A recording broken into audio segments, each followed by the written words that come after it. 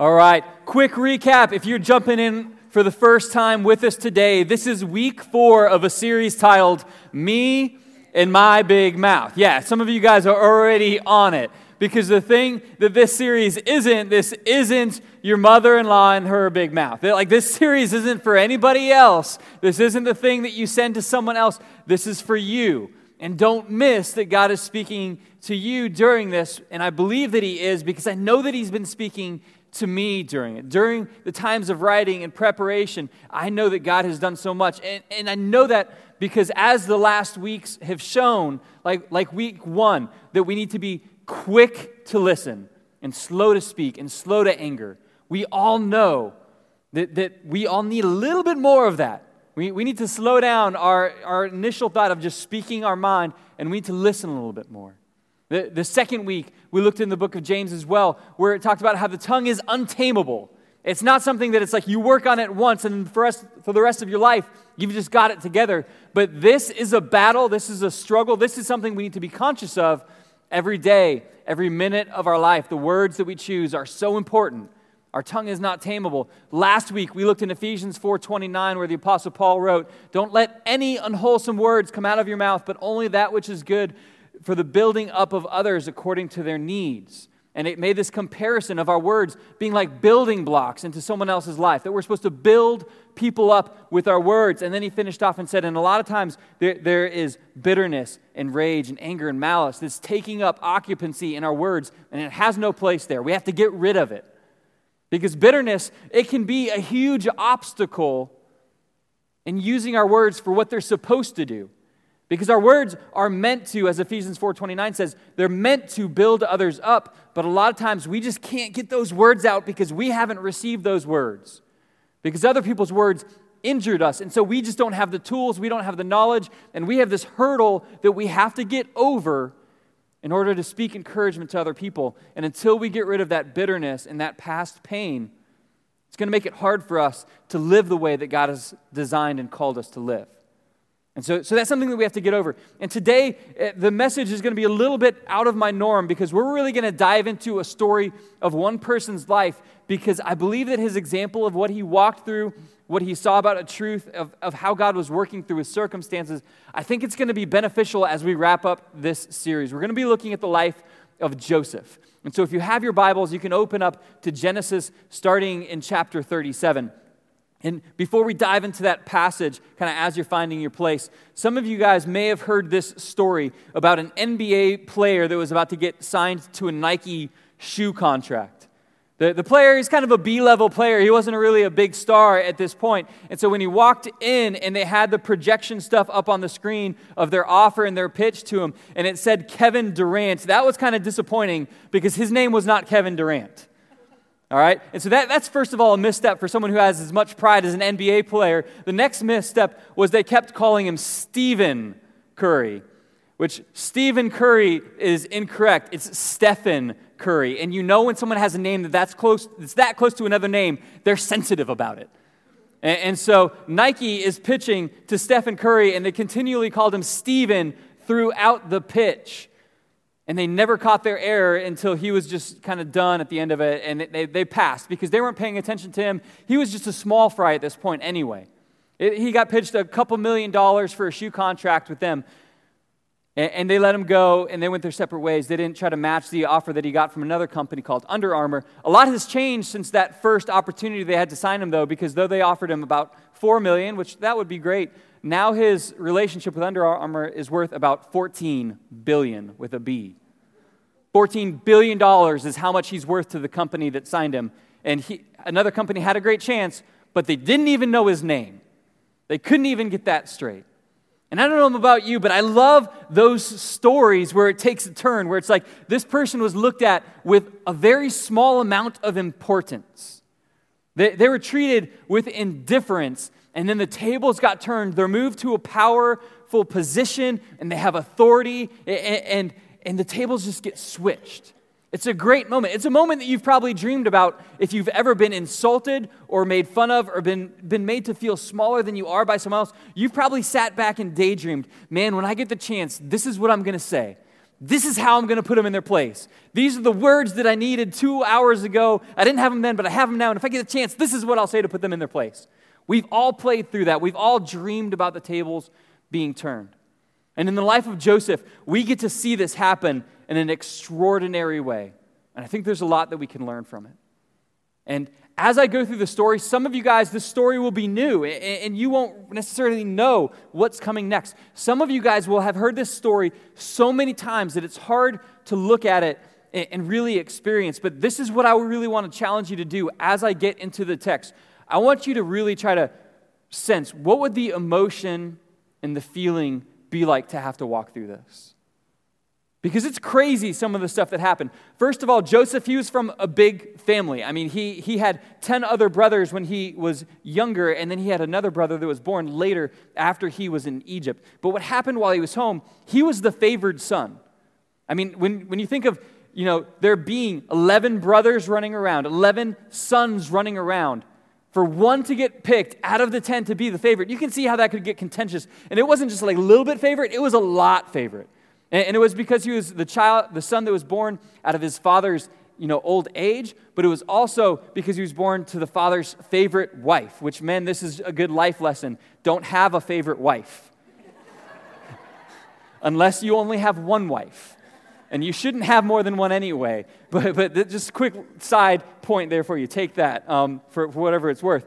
But for the favorite wife, it's a son that was born out of his old age. And so when we kind of fast forward into this point where the scripture really picks up what's happening, he's about 17 years old. And he's put in this position where his dad gives him extra gifts, extra love, extra affection. And not only that, he's a 17-year-old who's getting sent out to the field to check on 30-year-olds. Now, 30-year-olds in the room, our careers are starting to take off. We're knowing what we're doing a little bit better. Can you imagine a junior in high school walking up to you like he's the CEO and being like, let me see how you're shepherding over here? Are you guys where you're supposed to be? You could sense, like, if a 17-year-old was given authority over you to, go back to your boss, you can sense your blood would begin to boil a little bit. And this is the situation that Joseph was in, and I want to be clear that as we begin to look at the life of Joseph and we look at some of his example, there is only one Jesus in Scripture. Joseph was not perfect. Joseph is not Jesus, and so his decisions and what he said and when he said it, not always perfect. And Joseph had this God-given dream where he saw his brother and his father bowing down before him. Which, when you put that on top of he's going out to the fields and checking on his brothers, and now he's saying, hey, you guys are going to bow all the way down to the ground before me in the future. The tension increased to the point where these other brothers decided, that's it. We're done. We're going to kill him. And I mean, we say things like that jokingly, but literally, they took him and they threw him in a cistern. They took the special coat that their father had given him, and they had made the decision, we're gonna put him to death. We may not actually kill him. We might just let him, starve down there because that way we don't get our hands dirty. Maybe we will have to kill him, but he's done. His time is over. We're not going to deal with this anymore. And then while Joseph is in the situation, so first, I want to see Joseph's experience. First, imagine. I mean, what it must have been like for the 17-year-old to be stripped and beaten and tossed into a hole to die. Hearing your brothers talk up where you see the light coming through the hole. And then, I mean, this is just crazy to me in this small detail. And they're actually up there and they're eating lunch and they're talking. And then as they're doing that, throw brother in the hole, leave him for dead, let's eat lunch. And then we'll go on our way. It's just a normal day, I guess. And then in verse 27, Reuben actually suggests, and he says, instead of hurting him, let's sell him to the Ishmaelite traders. After all, he is our brother, our own flesh and blood. And his brothers agreed. What an amazing flood of compassion. Let's not kill him. Let's just sell him as a slave. And then that way we'll still be rid of him. We'll get a little bit of money on it. We won't get our hands too dirty. I mean, this is a crazy circumstance, and you can just imagine the tears, the pain, the emotions that Joseph would have felt as he's going through this. I mean, I can't even imagine the sensation of being taken away, dragged away, and seeing the hills that you're familiar with begin to fade in the distance. The sense of, that is my home, that is my life, that is my family fading away. And I understand a lot of us have walked through some incredibly difficult times. And, it hasn't been this, but we've walked through that time where it's like, my sense of home is disappearing. My sense of home got destroyed. My sense of home is lost now. And we've walked through pain. His was so obviously at the hands of certain people. Sometimes it's harder for us to point, but sometimes we can, and we can say, this person, this boss, this person I thought it was a friend broke up our marriage, this person pushed me out of my job. Sometimes we can narrow it down and say, it was this person's fault, and we connect that we have this sense of loss. We've lost something because of them. And I want you to see that as we go through Joseph's story, he is a great example of someone who walks through tremendous pain. But we see some incredible truths about who God is as he walks through this pain, because this next passage is almost kind of a tough pill to swallow, because what we see next in Genesis 39:2 is it says, the Lord was with Joseph, so he succeeded in everything he did as he served in the home of his Egyptian master. You see, Joseph was sold as a slave into Potiphar's house, and as he did that, he served and he worked hard. And look at the beginning of the sentence. The Lord was with Joseph. Now, you would think that if the Lord was with Joseph, then Joseph would have been the one who was at home with his father, and his brothers would have been the ones who got sold into captivity.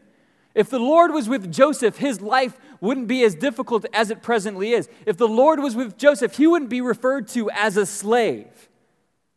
If the Lord was with Joseph, his dreams would have been coming true, his life would have been easy, his meals would have always been hot, his shoes would have always been where he left them, if the Lord was with him. But that's not what his life was looking like. Is it possible that you could be walking through some of the most difficult seasons of your life, but the Lord is still with you? Because there's this sense that I know that I've felt that when things go wrong, it's like, God, where are you? This can't possibly be what I need to walk through. This shouldn't be something that I experience and feel. This pain should not be part of my process. Sometimes the mistakes that we end up in, they're from our own choices. Sometimes they're from other people's choices. But we still find ourselves in this position where life is rough. And the question bubbles up, God, where are you? And as Joseph has been betrayed and he's been sold as a slave into a household, the passage says, the Lord was with Joseph, so he succeeded in everything he did as he served in the home of his Egyptian master. Now, this is the theme that we're going to see over and over through Joseph's life, that as he goes through difficult things, we're going to see that the Lord was with him. And if you've struggled with the sense of, God, have you left me? Don't read this passage and go over it lightly. He was moved to the position of slave from favored son. He was 17 years old. I don't know what you were doing as a 17-year-old. Probably not anything too smart, but you probably weren't stuck in any position like this. When we think of the pains that we went through as a teenager, it probably wasn't as deep as this. And so he's working and he's serving, and God is making the things that he does fruitful in a terrible situation. And as he's doing this, what happens next in his storyline is that Potiphar's wife begins to look at him and say, he's young, he's kind of cute, he's around the house all day. My husband is gone. I think I might get me some of that. and she commands him. She says, you're coming with me to bed. And he's a slave. He doesn't get to really, socially, culturally. That would happen a lot. And he doesn't really get to have an opinion because he is property. But he expresses one anyway. And what he begins to say in verse 9 of chapter 39, chapter 39, verse 9. He says, "No one here has more authority than I do. He, being Potiphar, the husband, has held back nothing from me except you, because you are his wife. How could I do such a wicked thing? It would be a great sin against God." Now, man, you got to put yourself into Joseph's position and get a glimpse of his heart and his thought process. If anyone had a great excuse to freak out, live wild, and do whatever they wanted because of the past pain that they've walked through, Joseph had a great excuse. Nobody would have known, I'm a slave, she's my master, I have to do what she said. I didn't want to, but she told me to. God gave up on me. He let my brothers sell me into slavery. I'm far from home. I'm far from him. I may as well just do what I want. Do what she wants me to do. She doesn't even believe in the same God as him.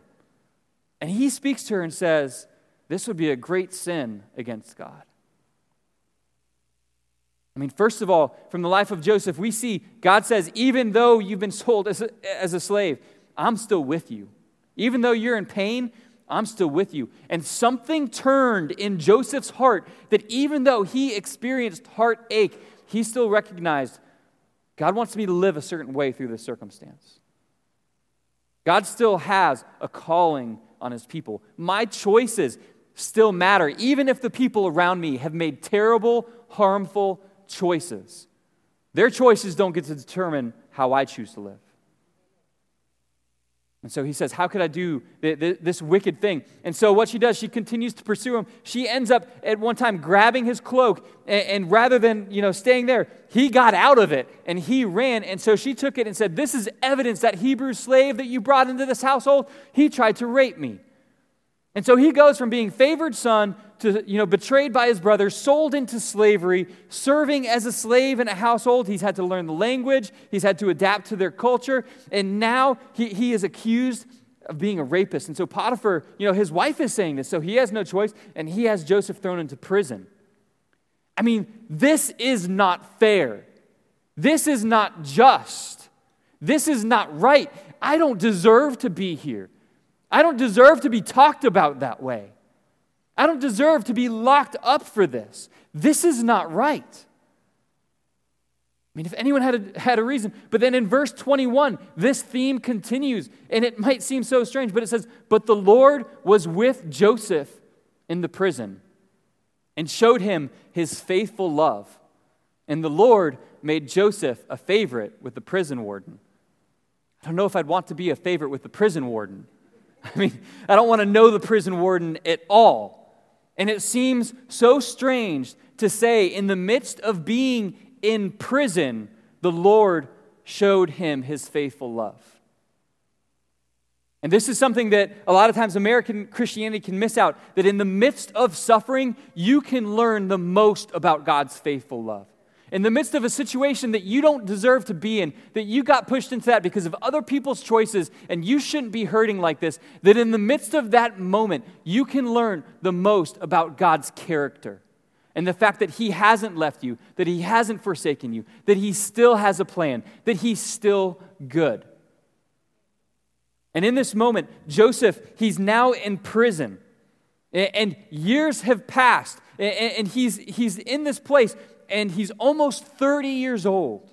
I mean, he got sold into slavery at 17. He's almost 30 years old now, and it's almost like he turned into the pastor of the prison, apparently. Because as he's walking around one morning, he sees someone who looks worried and concerned. And he asks them what I think is kind of a stupid question to ask anyone who's in prison like this. He says, "Why are you worried?"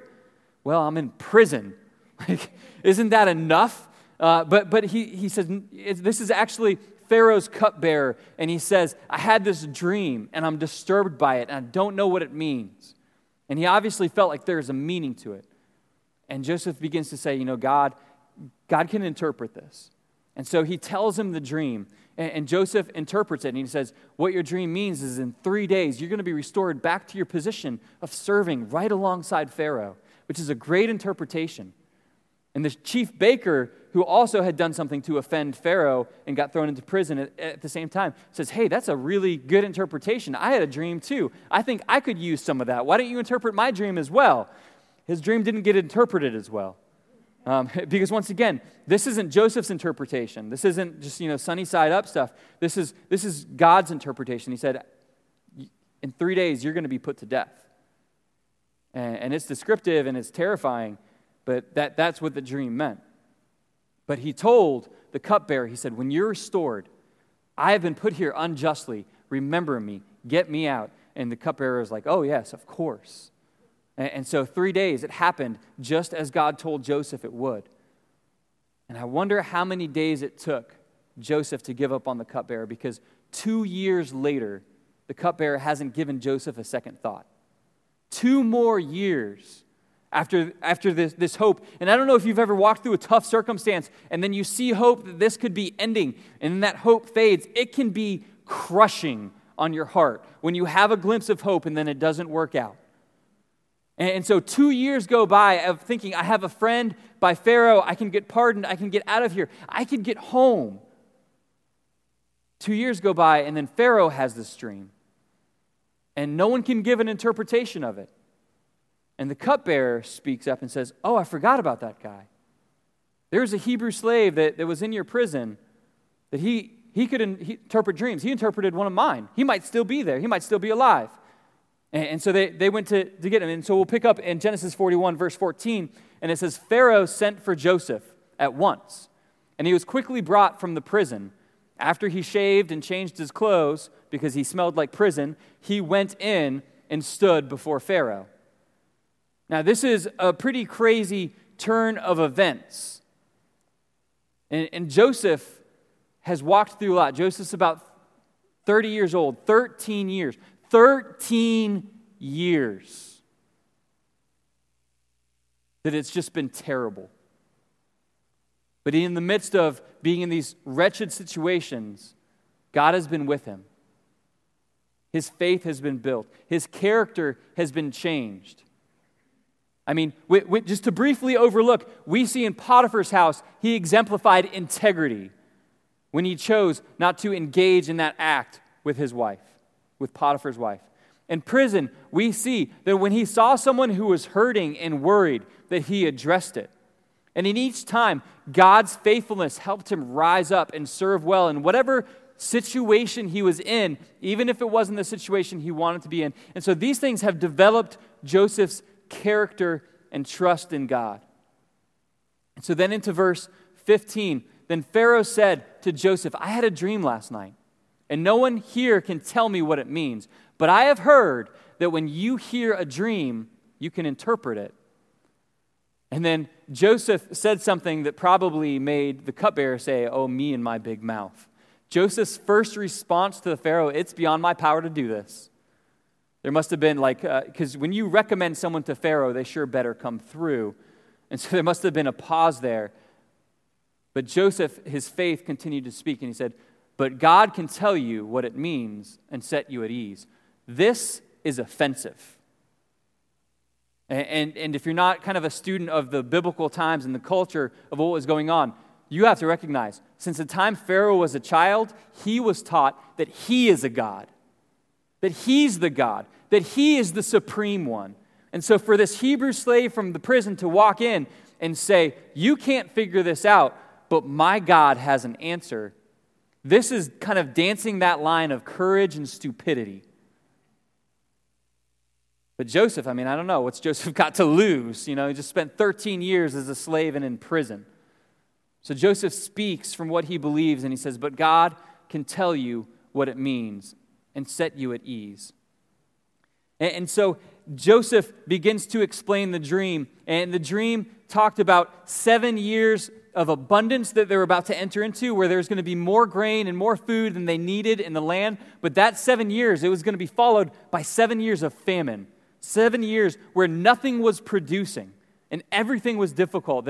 And so Joseph interpreted the dream, but then Joseph took another turn that may not be suggested, because your job, Joseph, was to interpret the dream, but then Joseph started giving suggestions to the Pharaoh. And pharaohs usually don't need Hebrew slaves' opinions too much. But this is what happened in the text in verse 37. So it actually says Joseph's suggestions were well received by Pharaoh and his officials. His suggestions were during the years of surplus, take 20% from all of your people. There's going to be so much grain, they won't even care. And so take 20% of it, build silos, and store up. So that way when you get to the 7 years of famine, you're going to have all that you need. And so then you take that grain that you taxed, that you took from the people for free, for you, and then sell it back to them. And so they loved that idea. Governments haven't changed much, have they? Take it from them, sell it back to them. And so that's what they did for 7 years. But so in verse 38, this is an amazing reply that Pharaoh made. He said, so Pharaoh asked his officials, and this was a question that the officials didn't really answer, or they didn't need to. He said, can we find anyone else like this man, so obviously filled with the Spirit of God? And then in verse 39, then Pharaoh said to Joseph, since God has revealed the meaning of the dreams to you, clearly no one else is as intelligent or wise as you are. You will be in charge of my court, and all my people will take orders from you. Only I sitting on my throne will have a rank higher than yours. Now, in so much literature, this would be like you flip the page and then it says the end. Because he went from being betrayed by his family to being a slave to being a prisoner. Now he's like the king of the world. I mean, he's second in command, just behind Pharaoh.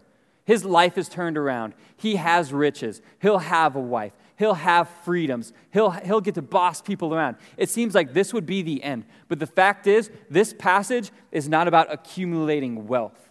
And God's design for your life isn't about just giving you a position of prominence and giving you financial freedom. That's not what it's all about. And so the story continues on. And when the famine hits and the things happen just as God said they would, and they had stored all of this grain, and they prepared for the famine, all the countries around were coming to Egypt to buy grain. And so it affected Joseph's family as well. And so Jacob looked at this and he said to his other sons, why are you just sitting there? We're going to starve. Go to Egypt and buy grain. So here's the moment. Here's where it happens. Joseph is now the governor. He's the one in charge of selling the grain. And his brothers walk into the room. I mean, could you imagine what your heart and your anxiety would do when you saw the ones who betrayed you? I mean, we've dreamed about having that moment where we finally put that person in their place. And I'm going to tell you, from my analysis of the text, and as you read it, you'll see, I think Joseph struggled a little bit with what to do, because what he begins to do is he begins to question them.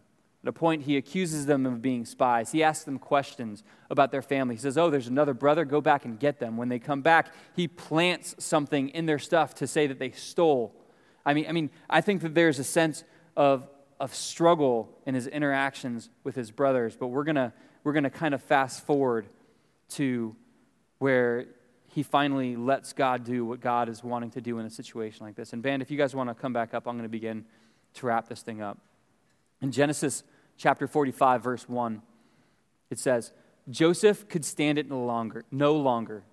There were many people in the room, and he said to his attendants, out, all of you. So he was alone with his brothers when he told them who he was. He said, I am Joseph, he said to his brothers. Is my father still alive?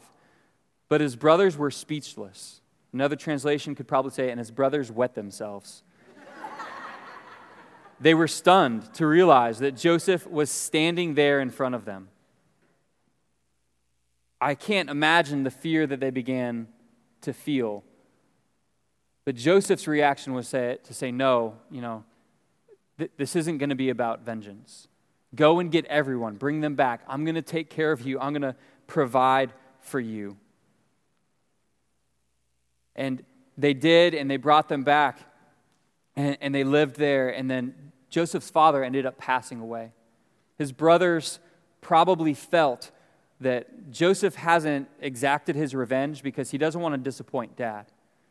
Now that Dad's passed, I think we're about to get ours, so we better get on top of this, and we better go to him, and we better grovel. And so what we see in Genesis 50, verses 18 through 19. Then his brothers came and threw themselves down before Joseph. "Look, we are your slaves," they said. But Joseph replied, "Don't be afraid of me. Am I God that I can punish you?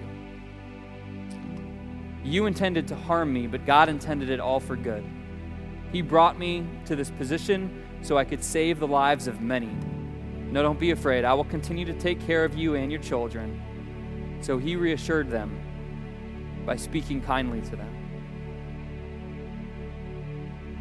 Church, you won't experience the good that can come from the bad unless you live as if God is with you. When you're in those seasons of pain,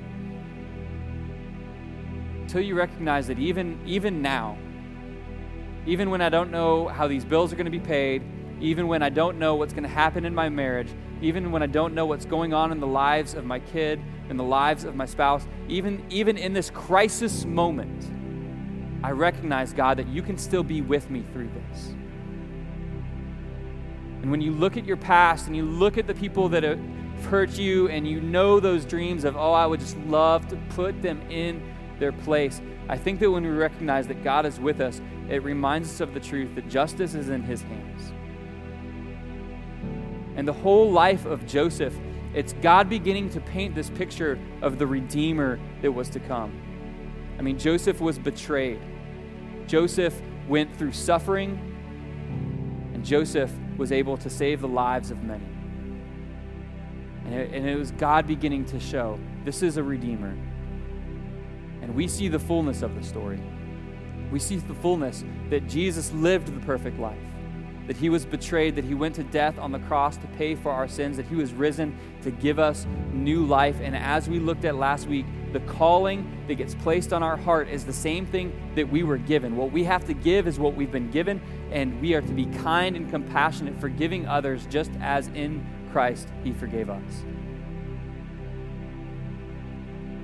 So when it comes to our speech, I know you might have that speech that you've prepared that I'm going to give to that person one day and I'm going to let them have it.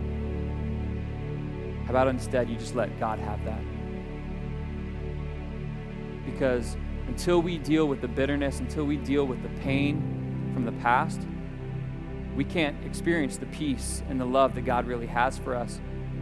And the people that hurt you in the past, when you hold on to that pain, you're hurting the people in your present because they're not getting your best. They're not getting the full you. And we need to let those things go. We need to give them to God. So many of us men, we experienced, the hard side of dad, the difficult things. We didn't get the words of affirmation growing up, and it hurt us, and so it created something in us that we just give that same hard, rough dad to our kids, and we need to heal up in some areas. We need to man up and say, okay, that wasn't the right thing. I understand so many of us have been hurt, and they were serious hurts. Look at the life of Joseph. Look at what he walked through. Look at his example. If he can forgive, he was just a man, just a person like me, I can forgive too. We don't want to be presently robbing the people we love the most because we haven't dealt with what happened in our past. So church, this is my encouragement to you. There's old wounds that you would just rather leave buried. It's time to let God heal that. Because I believe God has something better for you. And what Scripture teaches us is that he can make anything work for the good of those who love him. Anything that has been in that past, he can take it and he can heal it, and he can use it for his good when we open ourselves to it. Let's pray. God, we recognize that there has been pain. We recognize that we have been hurt, and we recognize that far too often we have just covered it up and tried to mask it. So as you bring it to our head and our heart of things that we need to deal with, we will respond to you. We will say yes. We will leave judgment and vengeance to you. And we will show the compassion and the forgiveness that was shown to us on the cross. We know that you never leave us. We know that you never forsake us. We know that you are present. We know that you are here right now speaking to us. So, Father, in this place, we give you our heart once again. We say your will, not our will, once again. Once again, we say we are not in your place to judge, but we are in this place to be examples of your love and your light. Thank you for this great invitation. In Jesus' name.